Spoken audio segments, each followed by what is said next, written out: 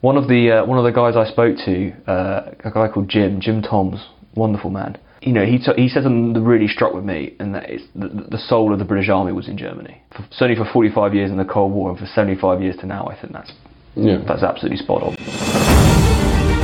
This is Cold War Conversations. If you're new here, you've come to the right place to listen to first-hand Cold War history accounts. Do make sure you follow us in your podcast app or join our emailing list at coldwarconversations.com.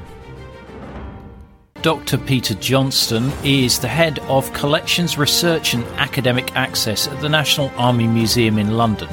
He is also the author of a lavishly illustrated military and social history of the forces in Germany during the Cold War.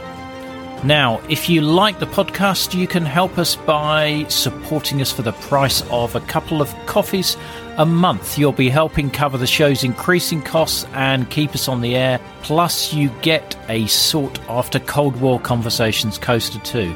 Just head to coldwarconversations.com/donate for more information.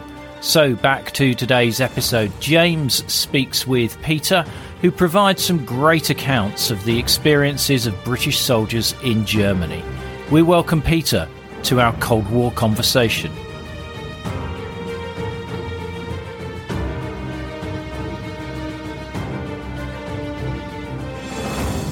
So this book, what was the genesis of it? Why did you decide to write it?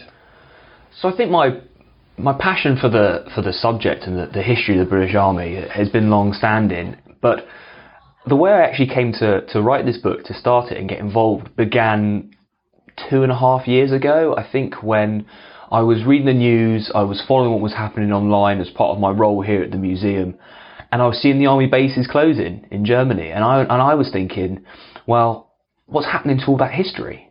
The army's been this huge amount of time, and what is actually happening to this history? Being a historian, but also being a museum curator, I enjoy the material culture as much as I enjoy pouring through documents. The physical stuff. Yeah. And that's what we fill museums with, and that's what we build stories around. And so I was looking at this, thinking, well, what are they actually doing with all these things? And so I reached out. I reached out to the historical branch within the army and some various contacts, but it wasn't until I quite literally bumped into the Commander British Forces Germany, Brigadier Ian Bell, in Aldershot on a completely separate visit down to Home Command, and I started talking to him about it, and he said, "Oh, that's really interesting because we're looking at getting involved in this legacy project as well." And so he introduced me to his legacy team, which is been led by and really driven by the legacy officer, without whom none of this wouldn't have been possible. And from there, we just built this process. And for me, it was about accumulating and preserving and saving this history. The early mantra we had was "exhibit it, don't skip it," when they were closing out these bases as part of the Army 2020 plans. But that evolved into then coming around to this passion, realising that they wanted a book written, I wanted to write a book, and they asked me if I would write the book for them. And so the result is this, the authorised history of the British forces in Germany. And it's something I feel immensely privileged to have been able to do, because I've loved and lived this subject for so long. And in a way, I almost wish I'd had much longer to do it, because the story is so rich and it's touched so many people's lives. It's been a real joy to be able to tell it. So do I take it that you've been out to Germany to go and raid barracks, officers' messes, to find the materials that are now going to be exhibited? Because there's an exhibit coming here at the museum, isn't there, next year? Next year, in May 2020, we'll be opening our exhibition, which will really look at the legacy of the Second World War and everything that comes afterwards. The British Army of the Rhine, the second British Army of the Rhine, having been the previous iteration of 1919 to 29, is going to be looking at how the army basically won the peace. Montgomery said Montgomery predicted the British Army of the Rhine would be there for 50 years. And in the end, it's been there for 75. So, I guess a 50% creep over is not too much when it comes to military projects. That's fine. But I've absolutely been spending my time going out to Germany, communicating with people, and it's been preserving that material culture out there. Popping my head around barrack doors, bothering quartermasters, picking up amazing things. One of the most amazing things I found on one of my most recent trips was a a mission restriction sign. So we're very familiar with mission restriction signs. They were the things put up for bricksmiths.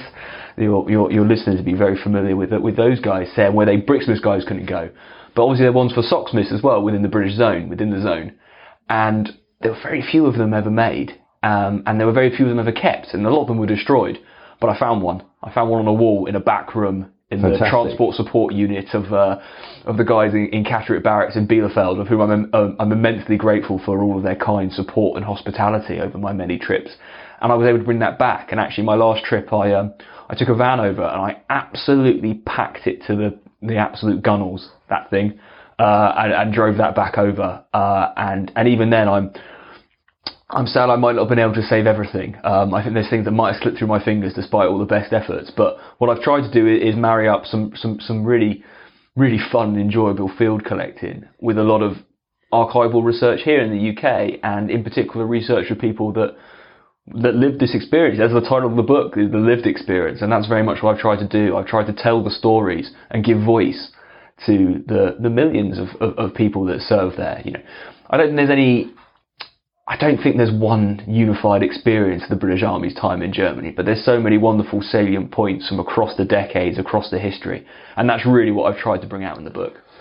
And it's very interesting to see the transition of the army from an army of occupation and conquest into an ally and protector, from an army of war to national service to a professional peacetime army, and the enemy going from being the Germans to the Soviets, or rather the threat being from the Germans to the Soviets. So I guess the army had to adjust itself, and the people's experience of it changed as it went through that transition. Immensely, and what was fascinating throughout this whole process was that transition the army took on and that relationship between the army and Germany, where it moves from foe to friend. Yes. You know, it arrives in you know, this is no easy parade that the army makes. You know, the battles west of the Rhine in early 1945, getting across the Rhine in March 1945, and then driving up from there, the discovery of Belsen in April 45. The advance on the various different towns, fighting through Osnabrück, which is virtually levelled. You know, all of these places. You know, this was a war-fighting army. This is what this was. It was a highly honed, effective fighting machine, and an army that had been at war for 6 years by this stage. And there's this amazing period where the war ends, and then the army is obviously goes firm and goes situ, but there's all this recollection of everything that happened before, after the First World War. And after the First World War, the British Army had never really been encamped so deep into Germany as it was in 1945. The level of destruction it had wrought on Germany was nowhere near as complete either. And what you have, and what I've brought out in the book from the testimony of the people who were there, was actually you have this strange feeling where the Germans have been the enemy. The Germans have been the enemy for a long time. And yet there's this enormous amount of pity for what's happened to them. The soldiers see the places, they see the destruction that's been wrought by the fighting, by the aerial bombardment, and they know and they recognise that on a human level. But at the same time, they've also encountered things like Belsen, and they've heard about Belsen. It's been communicated in the newspapers. And there's this real quasi-feeling about, well, not only what next, but what do we do with these people? And then you see the army, and just as you say, it moves from war fighting to occupation, but also then becomes this legal force, this governor, where it establishes what the legal norms are for the Germans. The first trial, if you will, and Nuremberg's the most famous trial, but the first trials for the Commandant of Belsen and the guards and the staff there. It's the first time that video evidence is used and this sort of thing. So there's some pioneering things that take place as the army moves into this incredibly complex role that, to be honest, lots of people weren't really trained for. They were very effective riflemen. They were good mortar teams, machine gun teams, tank crews. And then they suddenly it's stop. And how quickly did those people who'd fought their way into Germany get replaced by younger people, or people who, the national service people, who then served their time and were perhaps more administrators and fighters? It's quite a slow process, actually. You know, the demobilisation is a very slow process, and it takes a long time for the British Army to figure out just how large its commitment's going to be in Germany in the aftermath of the war. It recognises they have to help rebuild it, and they want to help rebuild it, but they also understand that they need to sort of keep an eye on the Germans as well, because of Montgomery had served in the 1st British Army of the Rhine. He'd seen what that had been, and he had very strong beliefs about the failures of that and what had led to the rise of Hitler. And your book brings it out very clearly that Montgomery was was heavily influenced by what had happened in the 20s, and that he wasn't going to let the same thing happen again in 45. No, for him it was about winning the peace. It was about winning the peace, and that necessitated a large troop commitment to. Both with the organisational ability to engage in large-scale infrastructure projects that were necessary to rebuild Germany, but also to maintain a security operation. There was a latent fear for a long time about this idea of werewolves, for example, these hidden sort of SS units that are going to spring up and wage some kind of guerrilla campaign against the occupying forces. It never manifests itself at all, and I think that does take them by surprise. But, you know, Churchill stands up in Parliament in 1945 and is talking about having 1 million British soldiers in Germany. Particularly then, because obviously bubbling alongside all of this is what's happening across sort of the imaginary borders that have been drawn up as Germany's been carved up between the occupying powers. There's suddenly this awareness about the Soviet Union, now that the Germans have been defeated, these fundamental ideological issues that divide the Soviets from the other victorious powers, they come back to the surface, and suddenly it becomes quite apparent that there are quite expansionist aims, and there is a desire to obviously work with them, but there are very competing ideologies at play here, and there's a real fear suddenly about what the Soviets have become. Definitely, you know, this is not necessarily purely a point of political difference, but it's a recognition that this is a very powerful enemy, and one that will certainly exploit any weakness. And so that, of course, influences how the British demobilise, because suddenly they don't want to remove all these excellent fighting men should there be another conflict. You know, they don't want to remove their experienced soldiers and replace them with inexperienced recruits fresh out of training. Yet at the same time, there's obviously this huge agitation amongst those soldiers. There's the big election, obviously, that takes place, the khaki election, that sweeps to power the Labour government, and this idea that people have done enough and want to demob. So balancing these competing domestic pressures, internal pressures, while also looking externally, is something that the army's really forced to do, and it's something that certainly occupies Montgomery's time. Sholto Douglas, who comes in afterwards, is very much concerned with this as well. And it really ramps up into the 50s with someone like Gale too.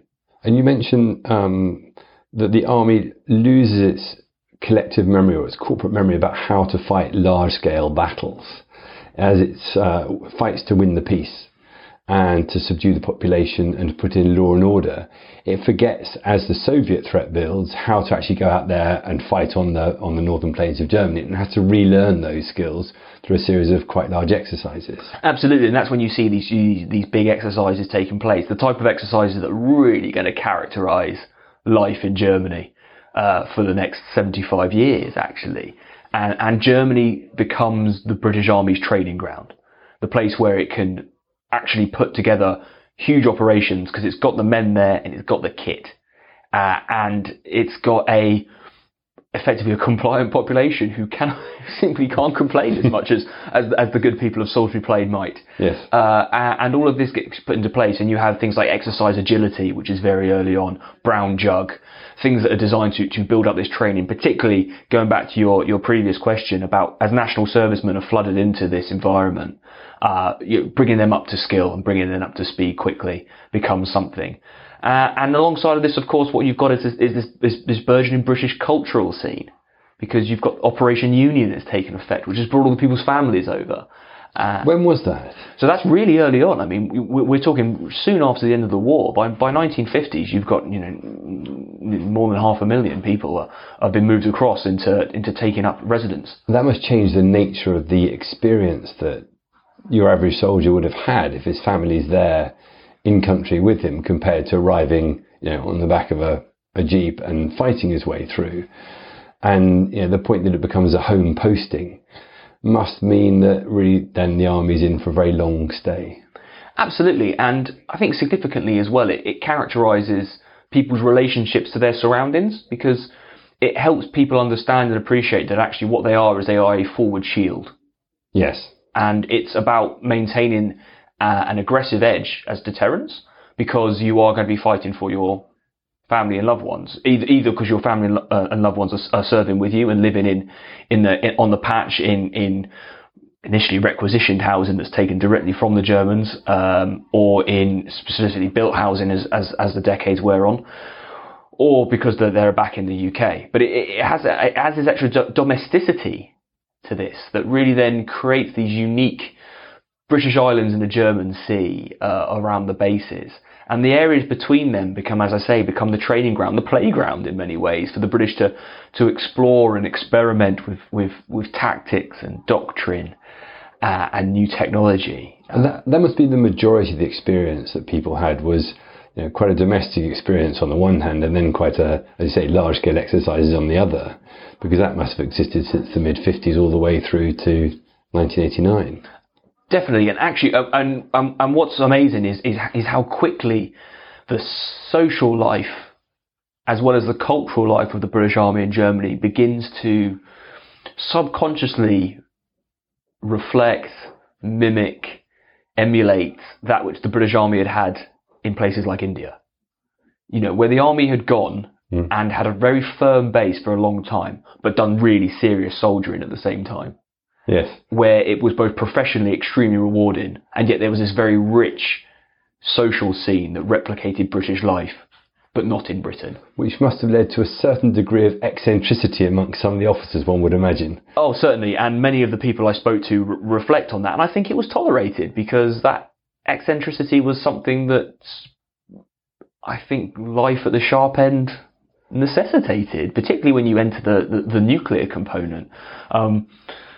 John Kisley, who I interviewed, who held command positions right the way through, both during and after the Cold War in Germany. He talks about this. He says that this level of eccentricity that was produced by sort of the looming nuclear threat. You knew that you were gonna fight, and you were probably gonna die. And in fact, I've got a quote from him which I think is really beneficial.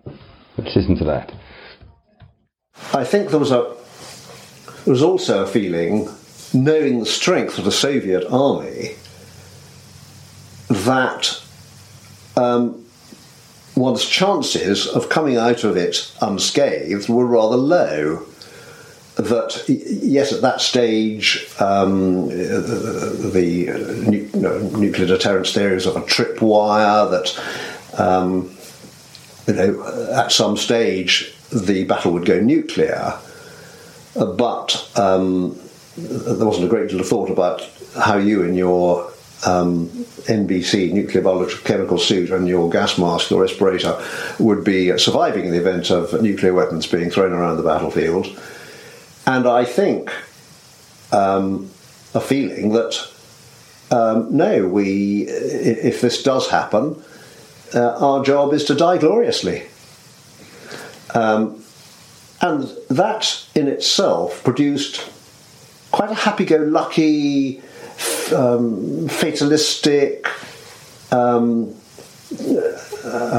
mindset that encouraged sort of eccentricities, encouraged maybe behaviour that would be thought rather odd nowadays, and I suppose encouraged officers of style who had the leadership qualities to hold their command of whatever size together by their leadership and personality, because if you dwelt too much on the realities of what might face you, you might not have the cohesion to actually stand and fight. And I think there was a huge determination, certainly in our battalion, and I'm sure in others as well, that you damn well were going to stand and fight. And if that was the end of you and the battalion, then so be it.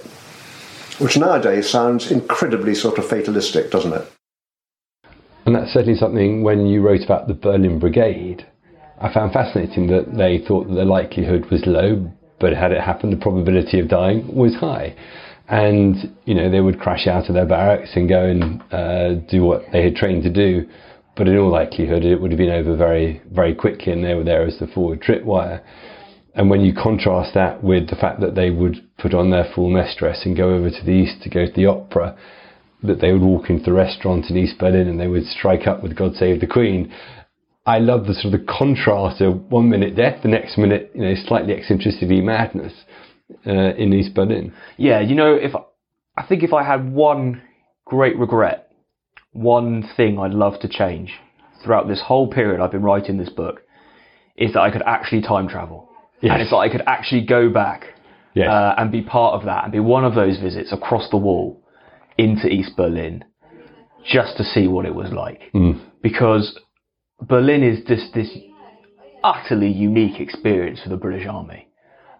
Yes, it's done frontier soldiering. Yes, it's done, you know, it's been out there in the wilds and people holding things together by the sheer strength of will and that sort of thing. But this incredibly civilized way in which they've taken part in this lifestyle is unbelievable, and you summed up so well there. You know, it's being there as a statement of intent. You know, you will defend Western liberal values, and you will do it in West Berlin, despite the fact you're cut off, and despite the fact you're miles from help. And you know that there's the Live Oak rescue plan in theory, but it's never going to work. But then at the same time, you can have a bloody good time when you're there, and you can have a huge amount of fun, and you can, you know, you can exploit the very beneficial rate of exchange. You can enjoy all these wonderful cultural opportunities that a thriving metropolis offers you, and it's this strange sense of civility that, you know, just because you're at war with someone doesn't mean you can't be civil. And that's what your book really pulls out. It's the lost world of that system that's gone. The British military train, the fact you wore dress uniform to go over the inner German border. I know exactly what you mean about time travel. It would be nice to go and do everything once just to see what it was really like. And none of the madness, I think, is better exemplified than the guarding of Hesse, where, you know, an armed soldier every, however feet, doctors of every nation there, all for one man. And those legacies and those tales of history seem to go on for a long, long time. Yeah, and it's remarkable that for so much of Berlin's life, and I look at this through the book and I write about the different decades, yet so much of it remains the same. Yeah. And I think that Berlin in particular is almost stuck in this time warp where obviously the victorious Allies have got there in 1945, they've carved it up into their respective zones of influence, and they are going to make sure that they're going to maintain and control those. And they agree all these principles about how they're going to work together and all that sort of stuff. By 1948 and the Soviet blockade of the city, I mean, that stuff's thrown out the window. You know, yeah. The Soviets have left the Kommandantura, you know, they're not going to take part in the Allied Control Council. And yet, all of these things sort of carry over because suddenly, actually, the renewed hostility means you can't. Hi, this is Rhonda in Virginia, and I support Cold War conversations because I think the work that Ian is doing is critically important. I think it's vital to record the firsthand accounts of people who lived and experienced the Cold War because it illustrates history in a way that a book never can. So thank you so much for the podcast. It's my favorite podcast, and I look forward to it every week. To be like Rhonda and help to preserve these incredible stories of the Cold War, as a monthly or annual supporter, you'll be able to listen ad-free, you'll become one of our community, get the sought-after Cold War Conversations drinks coaster as a thank you, and you'll bask in the warm glow of knowing that you're helping to preserve Cold War history. Just go to coldwarconversations.com/donate to find out more. Deny Soviet soldiers access to Rudolf Hess. Yep. You can't deny Soviet soldiers access to the war memorial in the Tiergarten, which has been built, 100 metres into the British zone. Even after they put the wall up, you've still got to facilitate that access. the British end up in this strange situation where they have to guard the memorial from vandalism from local Germans, and all because they can't allow the situation to deteriorate to the point where it might lead to war, which is a serious risk. But also all this propaganda value, they don't dare risk being presented as the bad guys. You know, soldiers, they're both diplomats as well as soldiers, especially in Berlin. You know, I think, and one of the soldiers I quote there says, you know, it's the only place where you could accidentally start a war, pretty much. Yes, and you could be quite a low-level individual in the grand scheme of things and get something wrong, and the consequences could be quite significant. Yeah. And alongside, but exactly as you say, alongside that, you have this ability to retain enormous fun. The life in Berlin, despite this looming threat, despite the fact you were cut off, you know, the Allied air, the Berlin blockade of 1948 had shown how easily the Soviets could lock out Berlin if they wanted to, and force the Allies into a fairly rapid effort, which, whilst we celebrate that in the aftermath, it sails pretty close to the wind in terms of success and failure. Yeah. Yeah, they have a fantastic time. Yeah, it becomes this incredible place to be. And I think that says a lot about certainly British military culture of this era, that actually British soldiers want to be on the front line. They want to go to Berlin. They want to serve there. They want to look up close. They want to look through the fence of Gatow across the way. Yeah. They want to poke their heads over the wall. They want to catch sight of the Soviets. They want to drive into East Berlin and see what life is like on the other side of the fence. But that must be quite different from some of the smaller postings, because you write about some of the smaller bases, some of the Air Force bases, the places where there wasn't necessarily nose-to-nose with the Soviets or the East Germans, but it was a much quieter existence and probably a more German experience because of it, I would have thought. I think so, and I think certainly in Berlin, I think a contrast in Berlin is that the people in West Berlin were always very grateful that the British were there, and the Americans as well, because they were the bulwark against everything they could see, and all the events of the wall going up, for example, the restriction on movement. It's very clear what would happen if the Allies weren't there, and the blockade, the Allied, the Luftbrücke was not just about supplying the garrisons in West Berlin. It was about looking after the people of West Berlin as well. And that included flying people out who needed medical attention, all this sort of thing. That had brought the two groups really close together.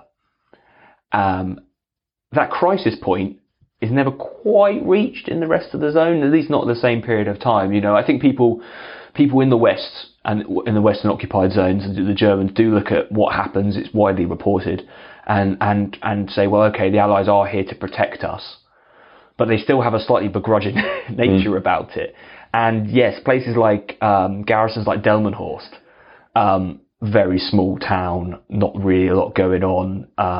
It's very difficult for people who do feel quite isolated there, in particular in the early decades when the British and the Germans are still leading very separate lives. The Germans are recovering and they're rebuilding. The British are there as occupiers until 1955, and then later as sort of allies as West Germany enters NATO, but they're very separate. And people don't have the language skills necessary to get out into the world. And those people find it very isolating. They find it very challenging. And that impacts upon soldiers. If the soldier's family is unhappy in Germany, then he will be unhappy in Germany. Conversely, if the soldier or his family are willing to break out of that and go somewhere else and travel and see this country in which they're living, they tend to be much more happier as well. And that's actually true across the decades. It's amazing how when you ask soldiers to reflect about their time, a soldier will look and they will say, well, actually, I loved Germany because of what it allowed me to do. And the people that took the opportunity are the people that are much happier and look back more fondly on it. Whereas the people that didn't, that were, for whatever reason, didn't get out of barracks. I find it very different. And realistically, they could have been serving anywhere. And when you are if you're stuck in barracks, but you're too far from home to get home, that makes it much worse. So when the family was out there and if there were children, were the children educated by the military or were they educated in the German system? The BFES schools existed to educate school children, and they're created very early on. You've got Prince Rupert School, King Alfred School, they're the two of the earliest, but then schools are replicated in all the big garrison towns, and they're established to educate under the British system. and they might have a British headmaster, but actually they tend to have German staff, which is quite interesting. And actually, it's teaching an English syllabus or British syllabus. Teaching a British syllabus. And interestingly, what you'll see is that it's sometimes the children who lead those ways of integration. King Alfred School is a wonderful example of this. King Alfred School up in Plön in Schleswig-Holstein, right up there in the north of Germany. They established themselves in an old naval training barracks. And they have these wonderful facilities, and I've spoken to former pupils of there, and their athletics teacher was a German athletics champion, so he made them really good. It was like being trained by an Olympic athlete, effectively. But they would compete against German schools as well. Again, I think because they were German members of staff, they were able to make those links. So they would box against them, they would play football against them, they would sail against them, all this sort of thing. They'd also quite funny that they play basketball against an American school and be absolutely roundly thrashed, for example. But I think this sort of cultural richness that happened quite early on is something that definitely took place, and lots of those children went on to join the army. Yes. Not surprisingly, if they had a good experience. Not surprisingly, if they had a good experience, they went on to join the army, and they too went on to serve in Germany in later generations as well.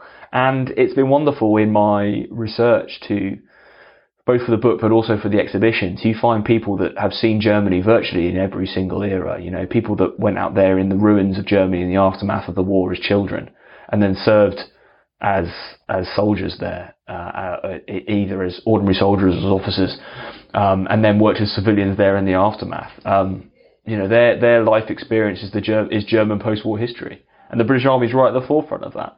What role did the British military play in the remilitarization of West Germany? Because that always seems a fascinating story, in that you put down the coat of one army and you pick up the coat of another army in the same country. That must have been a risk that they had to also manage internally. Oh, certainly. And it's interesting that many of the leading members of that nascent West German, the Bundeswehr, are former Wehrmacht, who are but pretty early on the British and the Americans have been fairly pragmatic. They've been consulting these people because these people know how to fight Russians.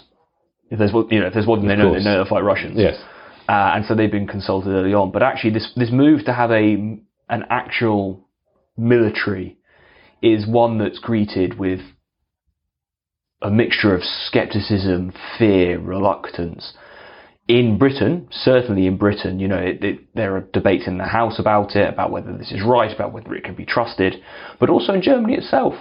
It's quite interesting that in West Germany, Adenauer has to engage in a huge campaign of persuasion to get his own people to believe that militarization is something that they should be doing. But you can understand that, can't you? How that led them down a particular path, led a nation down a particular path, and they didn't want to go down that path again. No, absolutely. And when you think about what some of the more radical and extreme plans were for Germany in the aftermath of the war, there's talk about just flooding the mines, destroying the factories, turn them into an agrarian state. You can see Year zero, Pol Pot. Absolutely. But one that's enforced by a foreign power. Yes. And kept in there in a foreign power. You can absolutely see that, there was been a reluctance from outside, but inside as well, definitely. And yet, there's also recognition quite early on that actually, if the war, it's going to come, and it's not just going to be a war, but it's going to be the war, particularly as the nuclear element takes effect. Yeah. The West Germans really, if they're going to be fighting in their country, they need to have a say in how that takes place, both as much as anything as an important source of manpower. The Soviet Union is very large. Yep. The East German army is very large, and it's much larger than what Britain can put in the field against it. So an ally is always welcome. But also they are going to be fighting on their territory and on their land, and they therefore need a say in what's going to happen. And the admittance into NATO in 1955 and the move from that is very much part of this shift in relationship, certainly, where you move from having gone from foe to protector. Now you're moving definitely into the realm of ally. But your average British soldier, and this is another theme that you bring out very clearly, is that he would have had a a lot of contact with Germans quite early on, and then with Russians. You tell the story of a soldier working with the West German border guard. The border guard's sleeve rolls up and he sees the SS tattoo. There's wondering what he did a few years previously. And equally on the train and elsewhere, and when the Soviets had the opportunity to come in and look at exercises that were going on, there was a fair amount of contact that actually did go on at a person-to-person level. I think so, definitely, and increasingly between the British and the West Germans. They spend a lot of time with the West Germans. There's an exercise called April Fool that they run in the early 50s, just before they've really established the Bundeswehr, and it's quite funny. The British sort of are talking about logistic systems, and they sort of point out that the British are the only people that have their, all the continental armies use the same form of logistic, use of measurements and this sort of stuff, and the British don't. And they tie themselves in knots about how they could ever possibly work with them. And it's quite interesting reading the comments and the notes about how they're going to have to bend and adapt to work with this new ally, let alone with the Belgians and the Dutch, who are already there. Even the Luxembourgish are in Germany for a period of time until the early 50s. So there is contact, and then there's the civilian, the human contact as well. There are people who live in requisitioned housing where the person who owns that house lives just across the road or in a side room. And, Montgomery's rules about non-fraternisation that he brings in very, very early on, because of his fear about a German resurgence, a fear of just hiding away this militancy and then waiting for a chance to launch it again. He has some very strict rules on non-fraternisation, extremely strict rules, and actually that causes real disquiet amongst the soldiers. They're not allowed to talk. They're not even allowed to talk to children. Which, when you think about the pitiful state that Germany's in 1945, and then the really harsh winters that follow the war in the immediate aftermath of it, it's really difficult. Those rules are quickly released, mostly because they're seen as being unnecessary, but also because they're just really impractical and they're not pragmatic. Because who do you think is running these messes? Who do you think is doing this stuff? It's the Germans who are doing it. So actually, the British have been working with the Germans virtually since point zero, Stunde Null, really. And for them, moving into then just having the Germans in uniform is just the latest stage of that relationship. And how quickly did the non-fraternisation start to disappear? Oh, it's debatable about whether it even existed at all. Actually. I talk about Owen Smart in the book. Owen he'd seen Belton, and then he moves down and he's in Paderborn, and he's basically, his job is to find people houses. He's assigned a German secretary to help him with his clerical work, and they fall in love, and then he asks if he can get married, and his commanding officer says no. And at first it's a real surprise to him. And then he's posted somewhere else in a deliberate attempt to sort of break up this romance. Yeah. Fortunately, there's a more sympathetic commanding officer elsewhere, and he is able to get married, and they live a very happy marriage for a very long time. But, it just sort of shows how just unevenly and infrequently this non-fraternisation rule was applied. For some people, it is hard and rigid. Yes. And for others, it's as soon as it's read, it's virtually dismissed. So when you were writing the book and doing your research, which stories did you find most surprising, most shocking, or that really typified the whole British military experience in Germany? I think I love the stories of sort of cultural interaction, these really fun levels. There was a guy called Mac McCulloch who did his national service in the Royal Tank Regiment, and he's based up in Fallinbostel, and he tells this wonderful story about basically how he used to, just for a laugh, for example, when they drove through a German village, they would get one of the dogs to poke his head out the top of the turret, complete with goggles and radio headset and that sort of thing, and they'd all button down the hatches and hide. And for them, this was absolutely hilarious. Yeah. And obviously the Germans didn't really understand it. It was sort of this real point of difference in the sense of humour. And likewise, you hear the stories about, because the British insist on driving their own cars, so right-hand drive cars and all this sort of thing, then later on the speed cameras, when speed cameras start coming and becoming a thing, the number of pictures of, Labradors and that sort of stuff who get done for speeding down the Autobahn because they're sat in the left-hand seat is hilarious as well. And the British unwillingness to sort of do that, the preservation of their own sort of standards and views on things. Yes. Has always been amusing me. But, the sheer inventiveness of soldiers never ceases to amaze me. The type of things that, get in trouble in Hamburg on the Reeperbahn and all this sort of stuff. The type of things that just for decades soldiers got into various different scrapes and this sort of thing. But you know what? It was wonderful for many people to really just let people talk. When I was interviewing people, I'd just sit down with them, I'd just let them talk. And that was great. And you come up with amazing things. Rupert Smith told me this wonderful story about when when the thaw in the relationship is taking place between the two of them towards the end of the 80s, between the Russians and the Soviets and the Western Allies and the British. When Soviet observers used to come and view their exercises, particularly in the aftermath of things like Able Archer, which had pushed things pretty close to the edge. He tells a story about a Soviet observer that comes to join him. I've got this exercise running as part of a divisional. I can't remember the exact construct, but there was more than my brigade on this exercise. I was to be visited,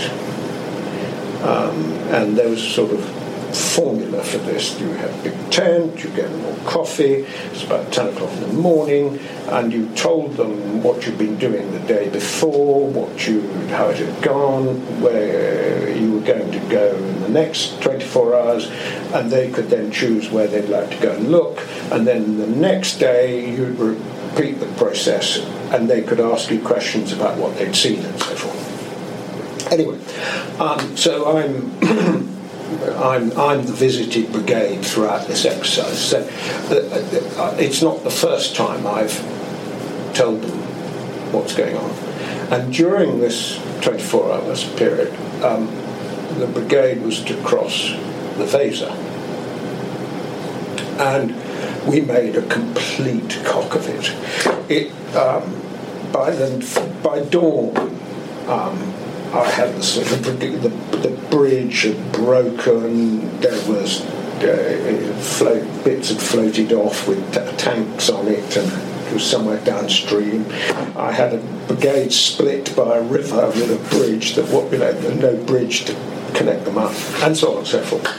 So I told them what had been happening, and said it's complete cock up, and that this next 24 hours is. You can watch me try to sort it out again and get everyone on the same bank. And we couldn't do things because of the air threat and so forth, and I had to wait till dark. Anyway, I told them. And the end of it, they're all having a nice coffee. And this Russian, I think he was what we would have called a brigadier, and an East German officer came down and said to me, could we have a word? And I was sort of dragged off to the side of this tent, and the Russian said, you really mustn't do this. You'll never get promoted. You should never give briefings like this. And I was given this, career enhancing lecture about don't tell the truth and so on and so forth. Anyway,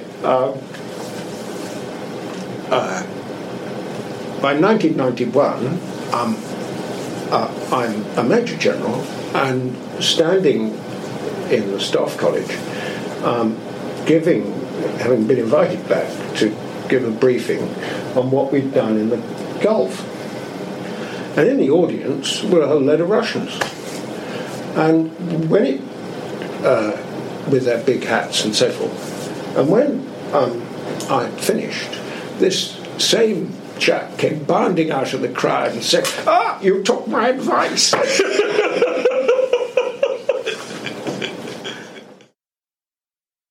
That is a fantastic story. It's one of these unique things about which, and, you know, I've done a lot of work in the archives for this book, but unless you talk to the people who are actually there, you just don't get any of that. You know, none of that stuff ever makes it onto paper. Yes. And there's hundreds of little stories and little things like that, some of which were too risque to print in the book, actually, as you can probably imagine. Yes. What military personnel get up to on their downtime. You know, the bath in my sherry in Charlottenburg and all this sort of stuff has passed into legend. Yes. But it should be recorded so it's not lost. Well, yeah. I don't know if the participants might feel that way. I always have a duty of care to some people. But, you know, I think the most enjoyable part of this has certainly just been listening to people talk. And I've always loved that. I mean, that's always what I've loved about history. I grew up listening to my granddad's stories about time in the war. Yeah. And that's what set me down on this path that I was lucky enough to make this my career. So for me, the opportunity to talk to these people and talk to them about both sort of the mundane domesticity of their lives in Germany at a time, but at the same time, these huge global events that were taking place around them. And it's amazing, really, because when we think back on the Cold War, it's difficult to think back on it without the benefit of hindsight and knowing that, well, actually, the nuclear threat was so large and mutually assured destruction, no one was ever going to do it, you know. But actually, for lots of people who were there at the time, it felt very real, and it had to feel very real. And that was the way that people maintained the fighting edge. And I think when we look back on the Cold War, and particularly when we look back on the Cold War in Germany, we need to look back at this is a campaign that the British forces win. You know, deterrence is won by this ruthless professionalism, and that comes about through having incredibly high standards in training and rigorous training, continuous training, that meant that the British were always ready to fight. Which then happens in 1990 in the Gulf. Yeah, and it's amazing, really, that, you know, that the sort of the valedictory lessons that come out of the British experience in Germany are fighting Russian kit, but Russian kit painted a sand colour in the Persian Gulf. And, you know, it's war but in a different place, which is how I refer to it in the book. And for many people, you know, it was strange having spent their entire lives expecting to fight a campaign, you know, literally knowing exactly where they would fight, where they would stand and fight. You know, that I think that had been the real training value of Germany. It had not been the scale. It had not just been the logistical things that came with practicing putting tanks on trains, which is a skill and needs to be practiced. It was the fact is that people were training to fight on the ground they were going to fight on and expected to fight on. And that is something that the British Army had never really, I don't think, had before. And certainly I don't think we'll have again. Right. And in terms of the, you asked a very interesting question. You know, how do you remember a war that was never a hot war? But I suppose that to a certain extent, the close to home threats, for example, the IRA attacking British Army personnel in Germany, must have made it feel very real at the same time, in a sort of very asymmetrical threat, when you've got a very symmetrical threat with the Soviet bloc. Yes, and I spoke to all of my interviewees about that period, the ones who'd lived through that. I mean, virtually all of them said, actually, you know, the biggest threat was the IRA, because they were the ones actually bombing us. Yes. Whether it was the mortars into Osnabrück, whether it was the Rheindahl bombing, there were a whole host of attacks that didn't happen, let alone the sad murders of various personnel across the years, the tragic murders. And for many people, this constant vigilance that created, that lack of a sense of security and safety, was something that was very prevalent and people got very used to. And swiping mirrors under cars, for example, to check there was nothing attached underneath it.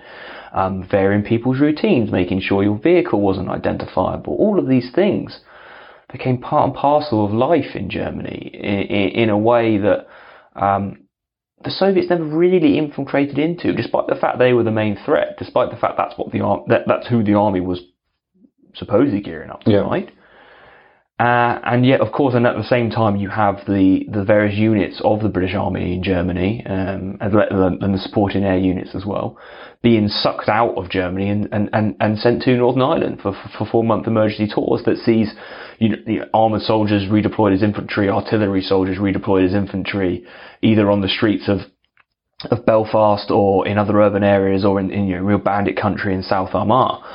And it's sort of for a while that it was sort of this transformation between training for soldiering and training for a war that never happened, and then this sort of operational duty that becomes real soldiering. And on top of that, you have something like the Falklands, which is real warfare, and you have these different perspectives and levels of ideas about what actually soldiering is. And as the years go on, I certainly noticed in my work and in my research, there is a trend where perhaps people become more sceptical about the idea about there being a nuclear war, a direct threat. And, in particular when, someone like Rupert Smith talks about it, being visited by Soviet officers as part of that way of de-escalating tensions and a thaw in the conflict. And yet it's still very strange, isn't it, that you still are in a Cold War at least. I guess it's institutionalised inertia that actually hopefully that will mean that it doesn't go hot. Yeah, exactly. And on top of that, again, you have all this the contact with the guys like Brixmis, which we haven't really talked about yet. Yes.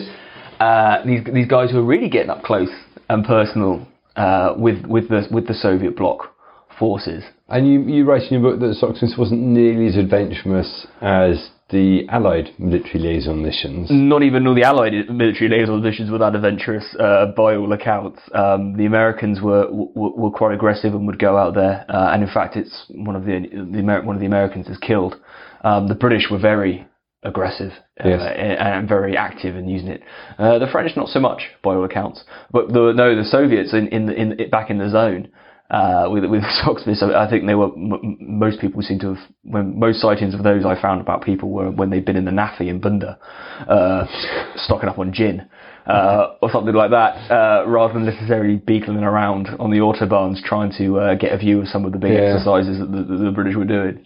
There's a French film I've always tried to track down, the missions of Potsdam, the mission of the Potsdam, which talk about the French military liaison mission, but I've never managed to actually get a copy of it. But fascinating time when that the legislation allows them to do that and to get up close and personal. And it's about how you interpret it when you're in the country. And again, it's one of these hangovers from when everyone was friends, because actually the British are under the command of Group of Soviet Forces Germany commander.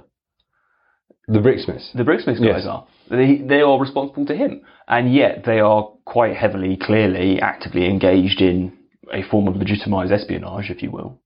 And it becomes this really exciting tour for people to be able to go and take part of.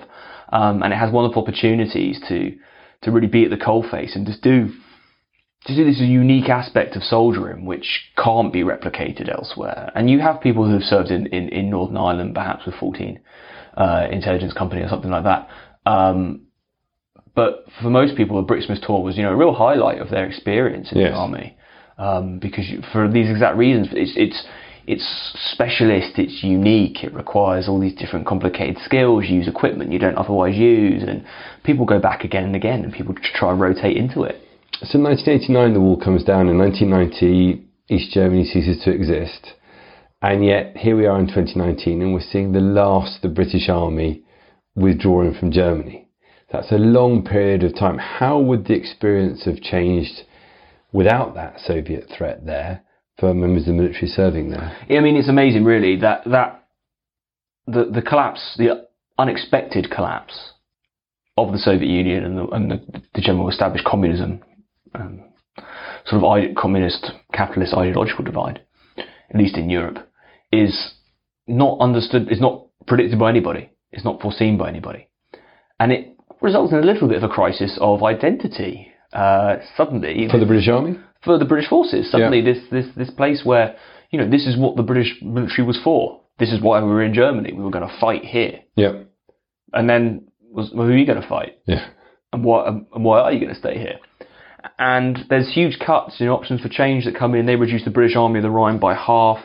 The RAF is rapidly removed completely. RAF Germany ceases to be its own independent command. The squadrons are moved back to mainland UK. And interestingly, if you compare the RAF's experience with Germany with the armies, the army has a lot more. The 443 system that the army is able to operate on, which effectively gives them free reign over various parts of German territory, some exceptions, but then they can compensate various landowners for and stuff like that. The RAF actually experience means that they have to, the reason they're given for relocating to the UK is it's easier to train at low levels over the UK than it is in Germany because the German people complain. Which, when you think about how the British military got there in 1945, you know, no one was complaining about low-flying aircraft, and if they were, no one was listening. And yet, by the middle of the 1990s, there is a huge sensitivity to what the Germans actually want. It's about being good neighbours, as much as anything. And with the removal of the threat of the Soviets, absolutely, and that impending idea about this cataclysmic conflict, there is an idea about how much money is being put into this, and the so-called peace dividend. And the peace dividend is certainly not a dividend for the armed forces, because it's severely cut in the aftermath of this. And it does transform what Germany is to them. The army remain, and they hold on to it, and they continue to use it as a unparalleled training area. But they're steadily whittled away. Rupert Smith himself is quite interesting, having successfully led the British forces in the Gulf in 1991. For him, it's amazing. He says this to me, and I quote it in the book. He's amazed that they were still there afterwards. But I think part of the reason they are is part of the reason of the reaction to the Germans. The Germans don't want the British to leave for a whole variety of reasons. After 1990? Yeah, they don't want them to leave because economically they're incredibly important to the local communities. But socially and culturally, they enrich the areas. The transformation of that relationship of foe to protector, to ally, to friend has really taken place now. And actually they're welcomed as neighbours, and they're seen as being a positive effect on the local communities of these areas. And the reaction about people saying, Rupert Smith quotes it, he says, who's the local mayor of Verden, when Rupert Smith tells him that the army are leaving Verden, he says, well, where are we going to find a band to play the Schützenfest? We've always had a garrison, a garrison that goes back to well before the British got there in 1945, a garrison that goes back, to the time of Frederick the Great. There's always been a garrison in Verden. Did the British military presence in Germany ever hit mainstream culture? Did it ever appear on television as a series or anything like that? I mean, it's Soldier. They're sort of out. They're out there as well, and do some time. And obviously, they go off and do the Balkans as well, which sort of marries up and matches up to that.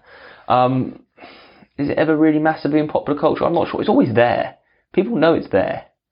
Was it a given? Yeah. And therefore was slightly surprised when it went? Or I think it was. And in some ways, it's been one of the most frustrating things about trying to find and preserve some of that material culture. Because there's stuff that people just didn't keep because they thought it would last forever. Yes. People tell me, oh, well, we never went anywhere without a fuel map. British Forces Germany had tax-free petrol. So you could drive wherever they want, not pay tax on fuel. Fantastic. Wonderful perk. So in the glove box of every car was a British Forces Germany route map. It's like a standard road atlas, but also British Forces Germany fuel map, which shows you all the petrol stations which you could get tax-free fuel using these special coupons you were given, and latterly a swipe card. One of those was incredibly difficult to find. Incredibly difficult for me to track down and get. And then inevitably, when I got one, I then got offered two more, because that's the way of these things. Yeah. But this stuff, people just assume these things would last forever. And there would always be British forces there, and that's from the German perspective as much as anything. I spent some time with the German liaison officers who worked in the headquarters of British Forces Germany, and they said exactly the same. We thought you'd be here forever. You're part of the fabric. One of the guys I spoke to, a guy called Jim Toms, wonderful man. He said something that really struck with me, and that is the soul of the British Army was in Germany. And certainly for certainly for 45 years in the Cold War and for 75 years to now, I think that's absolutely spot on. But you talk about the minutiae of the experience of being in Germany, which must be the hardest bit to track down, yet is the most accessible by those who will be coming to the exhibition in May next year. Absolutely, and for our exhibition, what we want that to be is we want it to be a celebration of the Army's time, tinged with nostalgia. People will be thinking of certain characters who used to pop up on the training areas and refresh the hungry soldiers. I mean, that person will be featured quite heavily as well in the exhibition, so no need to worry about that. But for people who don't know about this, and there are the British Army now is the smallest it's ever been. The smallest it's been since Cromwell's time. It's the smallest as a proportion of the population it's ever been. And so the people who are connected to this heritage and history, yes, it has tendrils out to people who were born in Germany or people whose parents served there or that sort of thing, definitely. But there's a vast number of people. We want to tell this story too. We want people to understand this vanished world that will never be... The British Army will never have a relationship with a foreign country like it has with Germany. The British forces will never have a relationship. I talk about the Army a lot, obviously, being as a historian here at the Army Museum. But the British forces will never have a relationship with a country like that again. As I said, the only historical parallel would be someone like India. But even the relationship with India was incredibly different. The level of familiarity and respect and friendship that existed between the British and Germany, and you've seen that in all the parades that have marked this final year. The presentation of the Fahnenbahns, these streamers that are, I guess, the equivalency is freedom of the city, that are handed out. These are German people who welcome British military units and say, you can exercise your freedom of our town and march on our streets. I mean, this is a German people, with all their history of militarism and all they welcome the British doing that. And I've been to these, and I've been very privileged to be invited as a guest to some of these, and I've seen the way that the German people respond to them, and they love the pomp and the pageantry, and they wave the flags, and that type of thing won't exist anymore. And so what we want our exhibition to really capture is the story and this narrative about getting there as conquerors and occupiers in 45 to where they are now. And with everything happening in the wider world about our relationship with Europe, this is what the Army's been able to achieve. Yes. And this is what the Army continues to do in terms of cooperation with its European partners.